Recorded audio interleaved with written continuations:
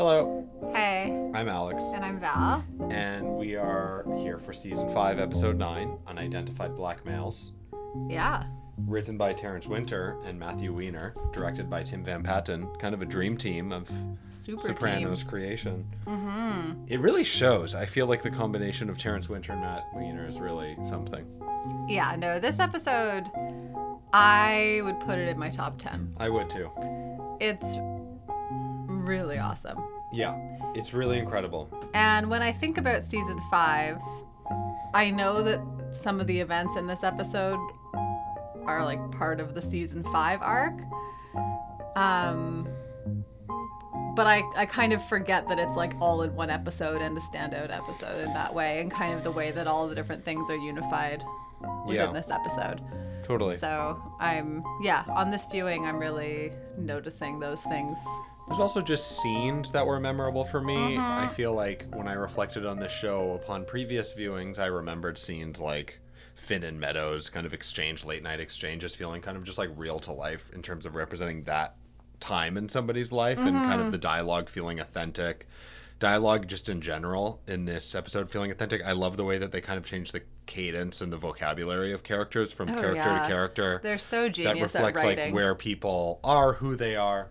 And then also just all the connective tissue in this episode is really amazing. There's so many subtle things going on at a writing level that just really kind of hammer home these themes and symbols that they're always working on the show, but in this very like sophisticated, mature way that I feel like it's taken the show a while to kind of get to this point where they've developed their own language, their own ideas, and their own way of communicating them. Mm-hmm. There's an interesting one in this episode surrounding the heat. And like characters being in these really hot environments. Well, especially Finn is the one, and I guess Meadow also in the house, but Finn going to the construction site where they talk about the heat often, his space being hot. Who are some of the other people or examples of that? Well, a lot of them are surrounding those characters, like you were saying. Tony and Tony Blundetto, all in the beginning of the episode, are both sitting outside in the heat, and it's, it kind of sets them into this environment, whereas like Carmela, for example, in this episode is like wearing sweaters. She never looks like she's hot or seems like she's hot. Interesting. She doesn't sweat. Even in that first scene, actually, between Tony Soprano and Tony Blundetto, Tony talking about like making grilled cheeses on the radiators in prison, like using heat in different ways. Like the sound of fans, or like Vito having that fan. The fan in Meadow and Finn's apartment. Right. So there's like, for me, that's kind of new, and maybe we'll get into it a little bit more, but for me, that's kind of a newer symbol that I think as the next couple seasons come along, we get a little bit more into the heat. We have a lot more, and we had a little bit of like when Tony was down in Miami with that and the redness of that light, but I don't know. I start to think about hell whenever it's really hot. It also kind of like sets us in time. It's clearly summer. Finn's just graduated. There's this kind of like summer energy to this part of the episode, and it's interesting like what season that this season leaves off in. And where it starts. Right. That is interesting because we're in a different season by the end. Yes. We are in a different season at the end of the season. Yeah, I stopped myself, but that is actually what I said that earlier. say. I was like, the season of the end of the season? Yeah. That's actually exactly what we meant. Yeah, so that is interesting in this season. Seasons. Which season it is. The other one is kind of this symbolism of rings and circles. And I think that's something that we've kind of interpreted, right? Like, by the way that the show is written, by the way that we like see and don't see characters based on how close they are to this like inner circle of the Soprano family. But we don't, at least like I haven't noticed before, and maybe some other viewers have noticed that, how the symbolism of these kind of circles, like talking about rings, for example, and kind of the power that those things hold. So right. Those are the two, like, you were talking about how they're, like, getting into their symbolism. I feel like they're actually, like, bringing out a lot of new symbolism. Right. Yeah. No. Which is amazing. Yeah. No, absolutely. I think you're right. I think that the show at this point has a distinctly different feel. Like, it's kind of going into new territory at this point. They are exploring new issues, new areas that haven't particularly been explored before, and that it feels different. Yeah. For me, the kind of like lifeblood of this episode is this concept of people not owning up for their own situations. That's the thing that kind of kept on coming back over and over. In fact, the title Unidentified Black Males kind of insinuates that, because there's multiple examples of people talking like using about them as scapegoats. Yeah, people using unidentified black males as scapegoats. There's a lot of examples of that, be it Tony with his revelation on the panic attacks that we have at the very beginning. In fact, that's kind of like a book ending. At the very beginning, we have Tony Soprano and Tony Blundetto. Tony saying there's so many locked up making grilled cheeses, you'd think that there wouldn't be so many around, when Tony Blundetto is also using it as a scapegoat. Yeah, for his foot. For his foot. I mean, there is truly a lot. I mean, I'm trying to remember because I they say something about it when Lil Polly's Eugene Pontecorvo bashes in Lil Polly's face. That's right. They say, yeah, they were just running away and they were going to be able to blame it on them. Yeah, exactly. Immediately there after was one that, other. there's Meadow actually saying that when Finn says your ex was killed by, she's talking about confronting Meadow about not dealing with her ex being killed and the people that her family have associated with. Meadow says, well, actually, he was killed by drug dealers. African Americans, if you must know. Which is interesting because obviously we know all the details around that, and she hasn't accepted the reality of that situation. Even though she doesn't have the information, she has accepted a very convenient lie. Yeah. Even I was thinking, like, they were when Tony was using the excuse of that he and Tony Blundetto were looking for Kelly. Mm-hmm. And they don't say a black guy that she's with, and this is, I'm not saying anything whatsoever, but just because Meadow did say that, like they were drug dealers, I wonder if that was kind of insinuated with the Kelly story. Like they were using this as a scapegoat also for her. Right.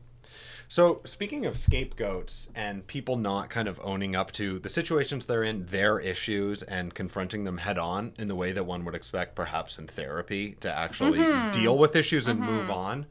I'm going to go through sequentially because there are so many that happen in this episode. It's nuts. Like almost every main character that we have dealt with exhibits this in some way. So I'm going to start early on in the episode. We have Carmela waiting at home when Tony comes back and is going to come in. Carmela's actually kind of excited about her tryst with Tony. Okay. But we kind of get that impression when she's talking to Gabriella. I know. It was just that you called it a tryst. A tryst. Is that not the right word? No, it's fine. But it's correct? Yeah, sure. Tryst? It's just nobody said that since fucking like Shakespearean Charlemagne conquered wherever the fuck he went. Yeah, okay, sorry. Yeah, that's okay. Tryst. I dare say. We have a situation where she's talking about how her reflections on this with Gabriella. And then there's some interesting shots there, actually, immediately after we see her face. She's actually kind of put together. She's wearing nice clothes, wearing makeup, knowing that Tony's coming. Gabrielle says, you should talk to him. There's some great shots, actually, on her face and then Tony's face as he just kind of leaves. AJ's face being oblivious to kind of seeing this triangle of where all those characters live. But the thing that happens right after that is Carmela saying, the last thing I needed was to talk. And Gabriella actually kind of rolls her eyes at that. So for me, there was kind of an example of Carmela does need to talk about this. They've just engaged in something that completely changes their situation, is obviously problematic because they're in the middle of divorce proceedings. Mm-hmm. But Carmela just kind of shrugs it off and kind of goes with the status quo. Mm-hmm. Very shortly after that, in fact, maybe even the next scene, we have Tony on the golf tee having a panic attack. Johnny saying basically these sudden changes of weather. So basically, like, blaming his panic attack on the weather in a way that isn't accurate. Mm-hmm. He just needed electrolytes. He just needed electrolytes. going on shortly, we have... I think it's the next scene also with Meadow and Finn. Let me just see here. We have... Actually, I have a different one, so what were you going to say?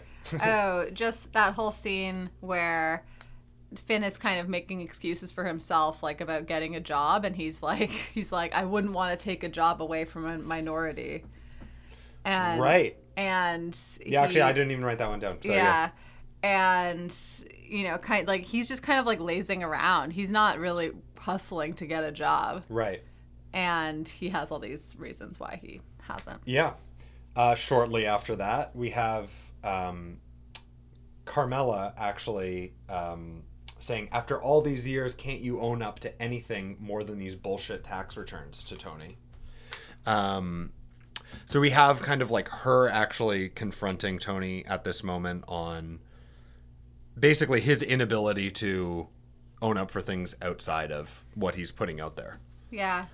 And he is unwilling to actually represent himself other than this facade.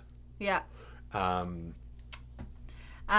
There's some other interesting things just quickly in that scene. Yeah. They talk about how, and this is when they're at the restaurant, right? Mm-hmm. There's some great heat language in that one. Tony's like, this is all on my sweat, right? Like that's how we got all this money, was on his sweat. And he talks about butter melting in your mouth.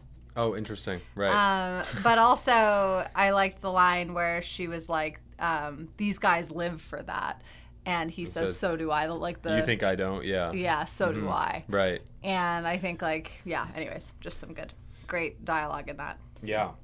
And they talk about the nuclear family. All these things kind of end up interconnecting, which is really interesting. Like, people not dealing with their issues ends up impacting other people, and as time goes on, people's reactions and ways of living are all influenced and informed by these other people. So shortly after we have Meadow and Carmela, Meadow, don't you want to live not dependent on some man? Expecting things to be handed to them. Right. So we have this whole conversation between Meadow and Carmela. Meadow ends up responding, it's simple for everyone, who isn't expecting things to be handed to them. Even Finn got a job working construction. So obviously that's not taking responsibility for the level of entitlement that she has. Right. Well, her dad's paying her credit card. Dad's paying her credit card. Finn got this job through connections. Yeah.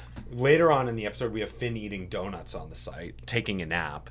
I mean, to be able to throw this at her mom, saying that, like, Finn is this hardworking guy who deserved this and, like, went out of his way and through his own sweat got this, is rather preposterous. And it's an example of her not taking responsibility for all of the other things that are happening around them. Okay, so another one, going on to the tombstone of Peeps. Syl saying JC is dyslexic. I think Jason. Was it Jason? Oh, I thought it was JC. I mean... We didn't check the subtitles, but... Yeah. Okay, maybe it was Jason. That would make sense.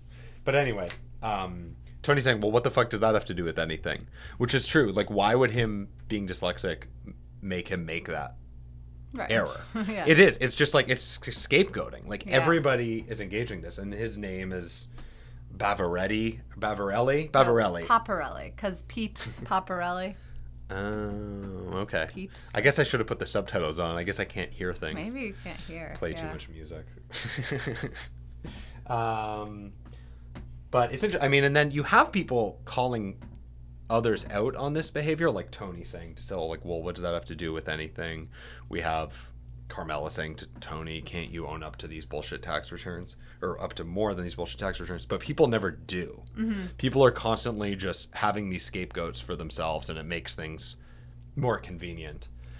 Then obviously we have this huge Tony story about Tony Blendetto, and the one that you were mentioning, sorry, not the major one at the very end, but where he's saying that he was upstate, this alibi. Yeah. And that's also implying the fact that he puts his neck out in that way is kind of implies that he knows it was his cousin who was involved in the hit. Yeah. So he's not he's covering up, I guess. Yeah. But in a way, I mean, he's not really allowing the situation to be honest. And that's the other side of all these things, is that it's it's also a matter of nobody is engaging on an honest fashion. There's just so much duplicity and so much scapegoating around everybody's relationships that nothing is really real, and nobody can really grow or develop or self-actualize in a way, because everybody is just kind of in a constant position of bullshitting and blaming other people and not taking responsibility for things and changing.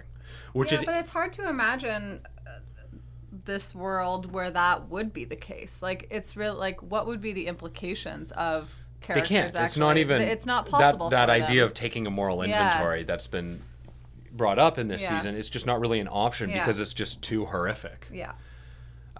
Going on. I mean, there's just so many examples, like Finn then saying, "Why don't we just get married?" It's another example of just avoiding the issues. They're in the middle of this huge fight. It seems like there's a lot of things that are pretty problematic for their relationship. Amongst them, Vito maybe wanting to kill or fuck him. That seems to be a big problem. But also where they are in life, their desires, and they're just completely glossing over it. And they're just in a position where they just basically choose this kind of like easy answer. Yeah, I didn't write it down. Like, I mean, it's not easy, but it's like, it's in the moment. It's like a cheap fix. I know. Finn has these lines. I should have written them down, about choices, right? Like Meadow says something about making a choice, and he was like, choices are just imposed on us by like the outside forces of some sort. I should have written it down. Interesting. But I think that is interesting. Finn's an interesting character. He's kind of like a I don't know, he's like a really kind of goofy character. But he does have some of these insights that I think are really interesting. Like, he's at a level, like, in terms of his connection to the Soprano family that, like, I feel like we kind of, like, can see things through his eyes. Right. In some ways, too. But he does talk about this, like, aspect of choices and, like, people making a choice. But I didn't write it down. So. Yeah. It is interesting to think about that choice that he makes, too. I mean, it's like right after falling asleep and not knowing anything, he's basically oscillating between breaking up and getting married for, in some ways, no other reason than to end the conversation and go to sleep. So, yeah, I like that part, like, just again, in terms of the heat thing. Like, it also feels like the heat is really exacerbating these characters' tensions, right? Like, these could be things that they just kind of brush under the rug at any other time, but there's this like hotness to this episode, and like the fact that like before he actually said, like, it's when Meadow goes into the bathroom, like they're having this fight, Meadow goes into the bathroom, he kicks this fan that's been the backtrack to their whole interactions this whole episode. Yeah, he kicks this fan and it makes this like clunking sound and it stops. Sounds like it dies, actually. Yeah. To me. And that's when then she comes back and then he says, why don't we just get married? It's interesting, too, because, I mean, I guess that solves the problem of the fan, but it also provides no more support from the heat. So actually going forward, long term, it's actually a much worse solution. You know what I mean? Like, it's interesting in terms of reflecting the marriage proposal. Yes, absolutely. Whoa. Going on, I mean, so the other one that I thought was interesting is Tony in therapy. So that one's really fascinating because that's a position where Melfi actually confronts him in a way where she forces him to confront these lies that he's been telling himself. Well, it's and that's just kind so of funny that he would even it's so interesting that he would even tell that lie to Melfi, who's the person he's going to for panic attacks, that he wouldn't tell her and that. He blames her for panic attacks. He says, I would have thought that you would have fucking cured them. Yeah. So that's such a great example of him imposing these problems on somebody else, because that's all that he does. He says, at some point, like when Melfi says, go on, he says, no, it's not that. Like, I need some Pinot. And like Melfi is saying, like, no, you need to actually engage with this issue and discuss it and deal with it. But there's another example of Tony just trying to push it down, repress it, and drink some wine. It's like a vice, like anything else is. Yeah, and then she offers him some water, and then we see him. And I think the next scene is when we see him in the pool, at the Soprano household. And I think the pool kind of is also this symbol and water. Again, we've talked a lot about water, but like that this is kind of like it's almost it's showing up a lot in this season though. In particular, Tony in the pool. Yeah, it's not curative. I don't want to put it at that, but it does like in some ways kind of like cool down. Like that's where Tony and Carmela were able to have this moment of their tryst, as you put it. That, I mean, but then again, she was thrown into the pool by Tony and AJ, so it's kind of like this forced, like, it's like this way to avoid feeling this heat and feeling these tensions come up in some way or something like that. I don't know. For me, there was something standing out about, like, Melfi offering him some water, him then being in the pool, and, like, he was, like, splashing himself with water, like, he was, like, putting water on himself. The pool also kind of seems to be Tony's domain. Like we see, even in the pilot, we see him in the pool. At the beginning of this season, we see the pool closed as we start without him in this relationship. But like for them to throw Carmela in there, there's something like there's about the power dynamic where Carmela is then thrown into his orbit again or his area of power. Yeah, well, that's the thing. Like for me, like with the Soprano house in total, like that there is this like I said, like when they were in there in this episode, there was no sense at all that it was hot outside. Right. There is this kind of like coolness to it. Yeah. So yeah, I don't know. There is something definitely this season for sure with like water's symbolized all sorts of things for us, and I don't know if I need to really sit with it and see if I can connect some of those elements as well, but maybe it's just different. Maybe there's something about water that is a different idea this season. Right. Yeah, and I mean these symbols and metaphors are always changing. Yeah. It's constantly shifting. Okay, so I mean that's a lot. I feel like that's some examples of people being in situations where they're not owning up to how they're involved in issues around them and confronting them. And people have a lot of different techniques in Soprano world to repress these difficulties, to scapegoat them. And, we do have a lot of examples of people scapegoating them onto African Americans, which is interesting because we actually, I don't think we see any black people in this entire episode. No. Which is wild. I mean, it's like part of the problem is that this world is so white. It's Italian dominated, but people don't even interact with people from that culture really. Well, people don't interact with anyone outside their culture. Yeah. Right. They're in this not in this episode. No, exactly. Yeah. No, not at all. I mean, but I was looking. I mean, you really don't see anybody, and it's so offensive. Not even like at the construction site. I don't think I would have to look back, but not a lot. I mean, I don't think anything. I couldn't see anything. And, for like Tony is using such racially charged, offensive, racist language, like in the end to be saying jigaboo cocksuckers to fictional villains that he invented. And he's still in a position where he can racially charge his scapegoating is so extreme. And that it's kind of like you were talking about how these characters can't confront these issues because they can't do a moral inventory. It is too horrible for these people.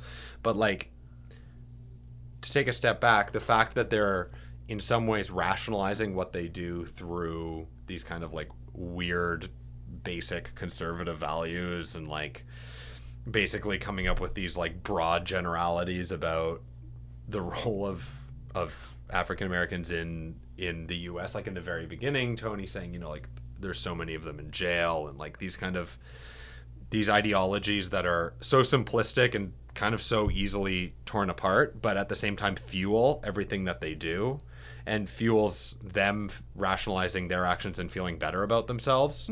Is something to comment on because they're not interacting with these people. They don't have any connection to them, and they're really predicated on lies. So, no, I was just gonna say, like, even Finn, who comes across as like a pretty generic white guy, like his name is Finn, right? Like, and has that hair, and I love the reference to him as looking like Shaggy from Scooby-Doo. He does. Like, I wish he would wear like bell bottoms, but I don't think we ever hear his last name until this episode, right. And which is I imagine, a somewhat Italian last name. Right. And so even he is in this circle, right? Like, even though he is this kind of like outsider, and terrified of what goes on inside there, he is part of that circle as well, and they treat him that way. Even like the circle of their lawn chairs, like they always sit in this circle at the construction site. Yeah, we're talking on Pi Day. Is it Pi Day today? Actually, no, yesterday. That was yesterday. Today's the Ides of March. Oh wow. Not circle themes. Pi symbolism. Yeah, like even he is part of that, right? And he's advantaged by his connection to that. And he then, like, like I said, like he says, like, I wouldn't want to take a job away from a minority. Right. You're like, okay, Finn. Right. Yeah, like that aspect of he's educated and maybe like understands some of these issues on a better level, and yet at the same time, like he's accepting better, but well, it's like a deeper level, I guess. I mean, it's less simplistic than Tony's kind of good and bad, black and white viewpoint. Yep. But at the same time, Finn is accepting handouts and not taking personal responsibility for how he's getting what he's getting and how his life is kind of coming together. I mean, there's well, and even the choice for him to then propose marriage, like that's tightening your that's really bringing you into that circle, right? Like you're attaching yourself to that if he's, family, I mean, it's right? funny, And it's like when Polly comes up and he's like, my niece, blah blah, like tell her it's from Uncle Polly, right? He tries to pay for dinner with Tony, right? And Tony's like, do that with your own family, right? Not with mine, right? Like he's actively bringing himself into this world. Which, based on his experiences in this episode, I would feel like he would be relatively hesitant to do. Yeah, that was. But he has a reason. Like he has some motivation for doing it. Yeah, it's not just Meadows' amazing smarts. Yeah, that's an interesting scene actually near the beginning. Finn offering to pay for the meal, because that exposes like kind of the values of different people, and for Tony Soprano it is these kind of like traditional old world values, and there's an aspect of him using money as control too, because in some ways that's all he has. He engages in so much morally bankrupt behavior that he receives money and he can use it to buy basically people's support and friendship. And if you strip that away from him, really, what does he have? Nothing. He has absolutely nothing. And it's an interesting setting where it happens. It happens at this old Homestead steakhouse, this classic steakhouse that's in Chelsea, from I think like the mid 1800s or like 1860s. King of beef. Like for me, there's something even with that. Something about that cow and then the pig on Satrials, even though we don't see. Well, there's also a connection to like what Tony has already confronted in this show with Melfi, like his connections to meat, how that's relevant to him and violence. For him to be this king of beef, there's something there for me. We see those like sizzling steaks come out in the cut from the scene with Tony B to the scene at the restaurant. Yeah, we enter the scene at the restaurant with these two sizzling steaks in front of us being carried by a which waiter. is something that we've been handheld to coming to a realization about, which is one of the few things in the show where they basically told us this is an association. But it was also the heat. It was also the sizzling. It was also it's not cold meat like at Satrials. There was something different. Interesting. We have some other, actually, an interesting symbol that comes up very briefly that's kind of fascinating in this episode is the bear. Very kind of underhanded treatment. Because it happens right as Carmela's on the phone with a lawyer who says, I'm going to have to recuse myself. I met with your husband. Edit to the bear. As she gets off the phone call, the bear leaves. That's it. And she never sees the bear. She never sees the bear. Exactly. And yet the bear is there. And it's so closely linked to that conversation and the fact that Tony did go to these lawyers. So, I mean, if anything, we were talking about the bear in the episode where the bear shows up earlier in this season, but, I mean, that really links Tony to the animal. It really kind of strengthens that connection and that symbolism. Yeah. It's also that it's like rifling through the garbage. Right. which I feel like is like maybe like, I don't know, it's just my interpretation, but like the garbage left over from the party, you know, or something like that. Like that, like then this, like, because we do deal with like the repercussions of that tryst. Yeah. Tryst. in this episode. So I just, and yeah. Yeah. It's, how do I say it? It's threatening.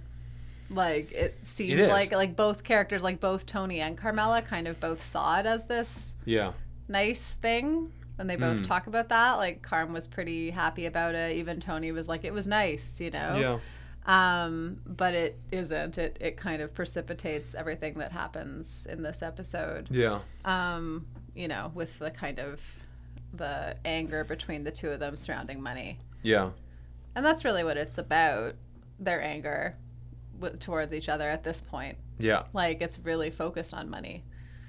And I feel, like, you know, it sucks for Carmela in some ways. Like, she could never, like, no lawyer's going to want to go into Tony Soprano's finances. Yeah. They're at huge risk to do that. I mean, even a lawyer representing Carmela is putting themselves at huge risk. Mm-hmm. But it's this, you know, it's the power that his violence has, but it's also the power that his money has for people. And it's interesting, too, because Carmela has that conversation with Meadow where she says to Meadow, you have options, I have a lawyer. And in the end, she loses her lawyer, right? Yeah. So her options versus lawyer comparison is interesting because by the end of the episode, she has nothing. Yeah. So if we look at the arc of character, something really happens for Carmela in the course of this episode. Actually, a lot of things happen for a lot of characters. If we were to look at where characters are at the beginning of this episode and the end, most characters are kind of in a new place, which is interesting. It doesn't feel like an episode where it's that heavy in terms of plot action, but it really is. Mm-hmm. Oh, yeah. It really is. It's amazing writing because so much happens in kind of a more subtle way than, well, any other show would treat it, that's for sure. Yeah. No, there's a couple of things I kind of wanted to focus on in that sense. Like, I think, and we've talked about it a little bit already, but I think, like, the engagement of Meadow and Finn versus kind of the dissolution of the marriage between Tony and Carmela, which, again, both of those things occur in this episode, right? Like, Carmela actually goes to a lawyer and tells Tony, we're getting divorced. Yeah. Meadow and Finn go from almost breaking up to then getting married, but Carmela's reaction is also really interesting too, right? Like, I love that her first words are you sure? And her emotions are obviously really complicated and like amped up, and she's inside this house and Tony's outside in his pool splashing water on himself, and, you know, Meadow and Finn seem really happy, but this proposal came during, like, at 4:23 in the morning or whatever it was. There was a time on the clock. I think it was 4:23, but that it was just kind of like, again, a scapegoat to end this fight. Yeah. He's also using his graduation present to buy her a ring. Wow, wow, so amazing. Yeah.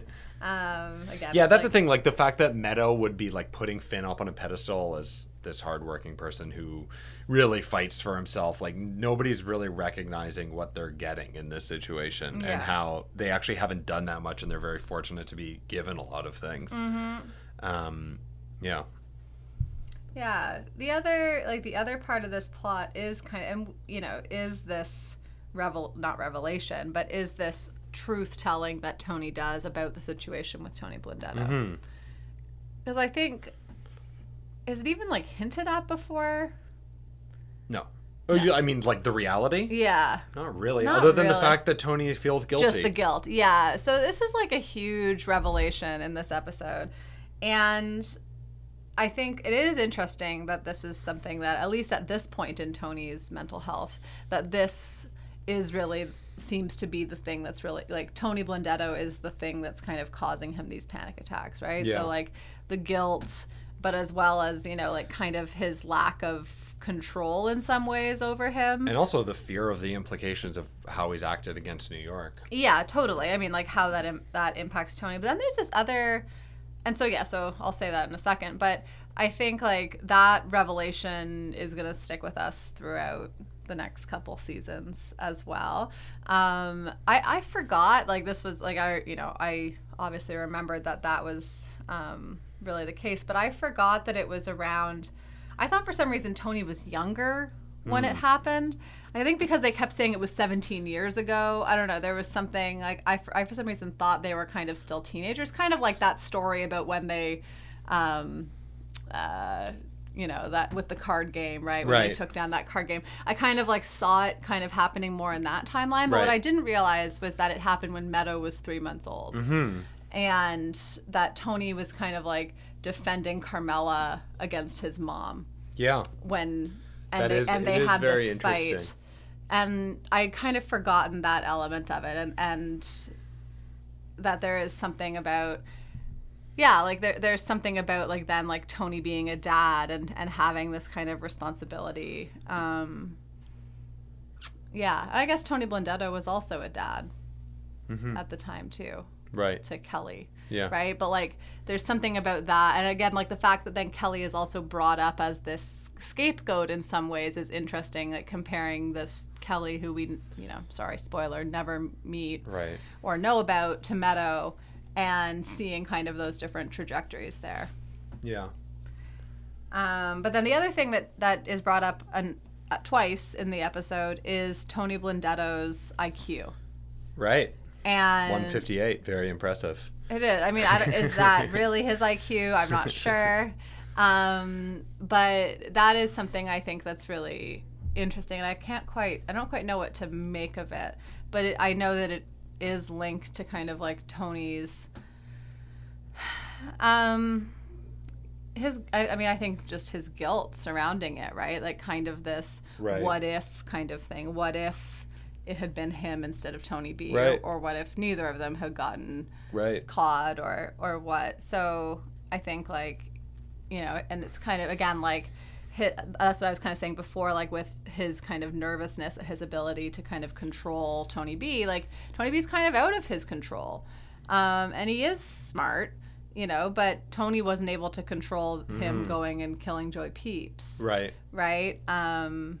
So he like kind of wants to get him under his thumb a little bit, but I don't know if he really knows how. Right. Yeah. Totally. Well, he has an interesting, there was an interesting line from Christopher in this episode that stuck out for me, where he was saying, Tony don't believe a person can change. And that's something that Tony said. So there's an interesting idea that's proposed in this episode too, that Tony is somebody who doesn't believe people can change, which is interesting because he's somebody in therapy. And I feel like one of the questions that this show poses is, can somebody change? Yep. And increasingly as time goes on, we get the feeling that no, they can't. But it's interesting that there's an example of that explicitly being stated in this episode. I can't think of it being stated before, but it's interesting to think about how Tony would be thinking of that information on Tony Blundetto. How would Tony Blundetto be changing from who he was back then, and what would he be expecting? Yeah, no, that's interesting. It is also interesting in terms of like Christopher saying that, right? Like, because Christopher is kind of saying like that he believes that he can change. Right. Can he though? Do you think? I don't know about old Chris. Chris, we'll see. He seems to be doing great. He likes frozen Snickers bars. Does he? I didn't know that. That's what he was eating. Well, that's what he says to Adriana. He says, "Did you even go to the store?" Right. And she's like, frozen Snickers. They don't say that, but she's like, I put them in the freezer like you like them. Yeah, and then we see him Snickers? eating a I think it's a Snickers. Oh, that's good. I didn't get that. But also like him eating this frozen food. I don't know, the heat in this episode, I just really felt it. It was also like weirdly hot here today, so maybe I was... Yeah, it was a hot Ides of March. Yeah. So yeah, I just had a few other stray observations. What about you? Yeah, I mean, I think there's lots that we could talk about. But yeah, let's go through our stray stuff. They might bring up some stuff. Well, one is just the multiple sides of characters that we see in this episode. For instance, on the construction site, Paulie, the two sides that he shows to Finn as he first shows up and is ordering Finn. We haven't even talked about Vito yet. Oh, how are we doing stray observations? That's a good point. There's a lot that happens in this episode. Yeah. Okay, well, we'll stray observations into Vito. How does that sound? Aw. How about I do my stray observation, and then we'll go straight into Vito because it's going to bring up Vito. Okay. So we have Polly ordering her on Finn. Polly finds out about Finn's relationship. He's a completely different person. So there is this kind of like black and white attitude from the mob where people are either basically You're in or monsters. you're out. You're in or you're out, and people are basically monsters to everyone except for the people in their circle. Well, and they're in their also family. monsters to people in their circle, as we saw from Right. Eugene Pontecorvo. Yeah. And Basically, if Little people Polly. don't, and also if people don't have something to give you, even if they are in your circle or can't benefit you, then they deserve to be the recipient of, monster behavior. So Polly shows that, and also Vito shows that. Like, Vito is very friendly to Finn, but then after Finn is a threat to him, is very menacing. Or not. I don't know. It's actually it's a little hard to read. I but love the writing on that. yeah, it's Okay. great. All right, so we talk about Vito? Yeah. Okay. I Vito. take it. I'd be threatened. I don't think Finn is out of his. Yeah, but like Vito seemed so sad when he didn't show up at the baseball game. But there's also like the implications of what that means that he didn't show up. He could well, I know he should have shown up. But he was dealing with this drama with Meadow. It was Right. it's like it's really he definitely should have shown up. or but- should he have? I mean, No, I mean like Vito invited him to a baseball game. I don't think his intentions were that great. But that's the thing. Like that's like that kind of like genius like Ambiguity. Except it's not because it's clearly related to Finn seeing him. I don't. But like then like they wouldn't have shown us his reaction like that. And that Yeah. scene where he is outside of the bathroom with Finn, like, or the porta potty with Finn, it is kind of ambiguous. Like he is clear, like he's acknowledging that Finn saw that, and he is in some ways being menacing. But I don't think that that's his only. I think thing. it's. I don't think he wants to have sex with Finn. I don't. No, like, I don't read I don't that think at that all. is accurate. And Finn just doesn't really have any. No, I don't think that is accurate. But I also like I don't think that it's I think he does still see him as like this insider, and he wants to like keep him in this very secretive circle. It's interesting, yeah, and maybe there's multiple techniques for that, and we don't know Vito, which is interesting about this development because Vito is now being introduced as kind of like a major part of the ensemble for the first time. So we're learning about different sides of him as a character, and you're right, like he just needs to make sure that this doesn't come out, and I guess he could do that through fear, or he could do that through bringing flies through honey or whatever, by like being super nice to him and like Flies through honey. Flies through honey, that famous. It's late. but yeah, I mean, there's also another technique where he can basically just kind of like give him stuff and kind of which seems to work for other people in the orbit. Like we've seen it work for Carmella in some ways, where she gets stuff and it kind of buys you off from challenging. We also know that Vito has killed other of Meadow's boyfriends before. Right. So which is interesting given the discussions that happened in this episode. We're a little suspicious of him. Between Meadow and Finn. The big plot revelation that carries us into the next seasons as well is Vito and the security guard. Mm-hmm. And and again, that's a major plot development.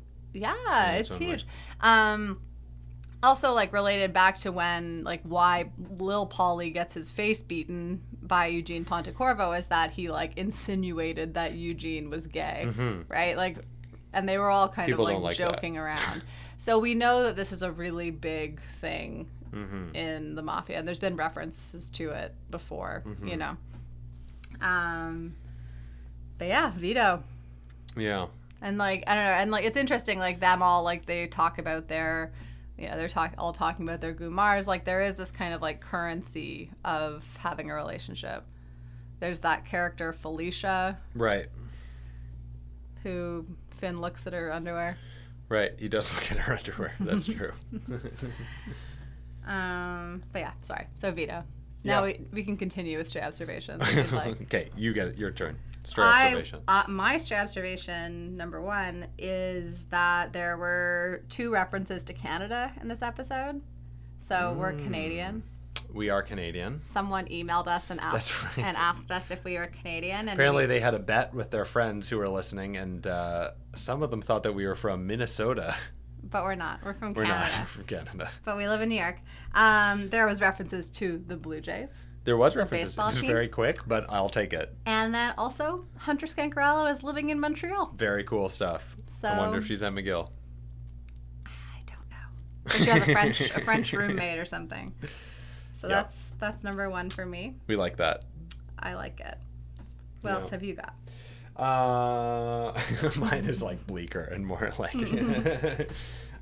just the idea of Tony saying in his therapy, if Carmela woke up before I left, it would send mixed signals. And then Melfi basically taking that information and saying, well, I'm not sure if that's a good idea. And then she gets cut off by Tony taking a phone call. And then there's an edit and we actually leave that scene. Mm-hmm. So for me, it's another example. I mean, Tony's clearly engaging in horrible behavior and he's not re-engaging in this relationship in a healthy, productive way that doesn't give any power to Carmela. He's basically stripping her in so many senses of power in this episode. But then also, as the episode continues and he's dealing with it, he just represses the whole thing. Yeah. And basically just exerts his power, doesn't want to talk about it in therapy. And for us as viewers, we don't even get to engage in a deconstruction of that topic. It just goes away. I know. I wrote that one down too because that stood out for me. And I was going to mention it before, even when we were talking about scapegoats, like that this phone call was also kind of a way for Tony to like escape that conversation, like to kind of like... Yeah, it's another, that's a great example. At least deflect, I don't know, yeah. Onto that. I love when Johnny Sack gets crazy. Oh, man. I love when he starts talking crazy. About, like, he's like, I'm going to kill him and his wife and your cousin. Like, he's just, like, going nuts. I love when he gets that crazy. Yeah. He is so crazy. All I have is Johnny Sack is crazy, killing everyone. And then I love how everyone at that scene at the funeral for Joey Peeps, like that everyone, that's raining. Again, it's kind of this like cooling, like it's this cooling energy, but things are really kind of heating up there. But everyone puts up their umbrellas at the end and they're all looking over at Tony and Johnny Sack when they're talking, and then they go into the car. Right. And then they come out of the car and both of them look at Tony Blindetto. Mm-hmm. And so, I don't know, just like really, the tension in there is really cool. Yeah. No, totally. We also find out that Robin Sanseverino has a kid, and she told Adriana. And she's sassy. And her kid is sassy. And she told Adriana that she doesn't have kids. Oh, that's interesting. Mm-hmm. I missed that. Oh, yeah. We also have that scene on the beach. When did she tell Adriana that she doesn't have kids? Adriana asked her if she had kids, and she said no. In which episode? Do you remember? It was this season, This though? season. Yeah, interesting. Okay. We have a weird conversation. The only actually minority character we see in this episode, it seems to be some kind of boyfriend of Meadow's roommate, the princess. And they're at the beach. I think her name is Alex. And they're at the beach, and they talk about him going into the CIA. Right. And then he says that instead he's going to go to film school. Right. And Finn's Finn's disturbed by this.